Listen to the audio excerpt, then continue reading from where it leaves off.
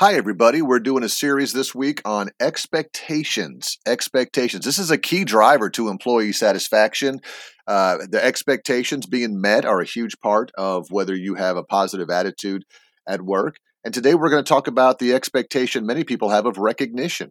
Recognition. So stay tuned. Pete's Points. It's time for Pete's Points. Yeah, I thought expecto patronus would tie into expectations, but I think I dropped the ball on that one. Anyhow, today we're talking about recognition. Recognition. If you've got a high recognition expectation, you want a work environment where good work is acknowledged and good work is rewarded. Again, you want the value of your work to be clear to others. You're okay with being rewarded either in public or in private, or maybe increase in status or something like that. So, again, some people who aren't happy is because they feel like they work hard and don't get the recognition, so their expectations are not being met.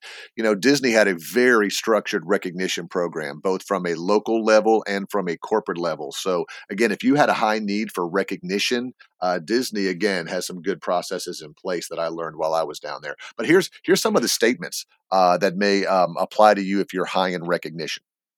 You value success. You view praise as fundamental to your motivation. You want your supervisor to be aware of your accomplishments. You expect your supervisor to appreciate your contributions. You want your coworkers to realize how well you do your job.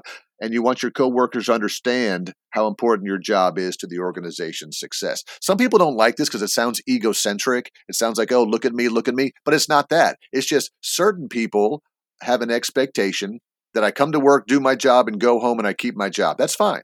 Some people have an expectation that if I come to work and do a good job, someone will say thank you. Someone will say good job. Someone will recognize me. And again, as leaders, we have to make sure that one size doesn't fit all when it comes to leadership, y'all. So again, if you're an employee and you have a high expectation of recognition, make sure you share that with your supervisor. Supervisors, once you find out which employees have a high need for recognition, make sure you praise them. Make sure you say thank you to those. Make sure that you give them the appreciation that they need. It could be as simple as sending an email to them and saying thank you for your hard work and copying, the CEO or the president or the department head, to let that person know that, you appreciate them and you're sharing their success with others. So lots of good things here under recognition.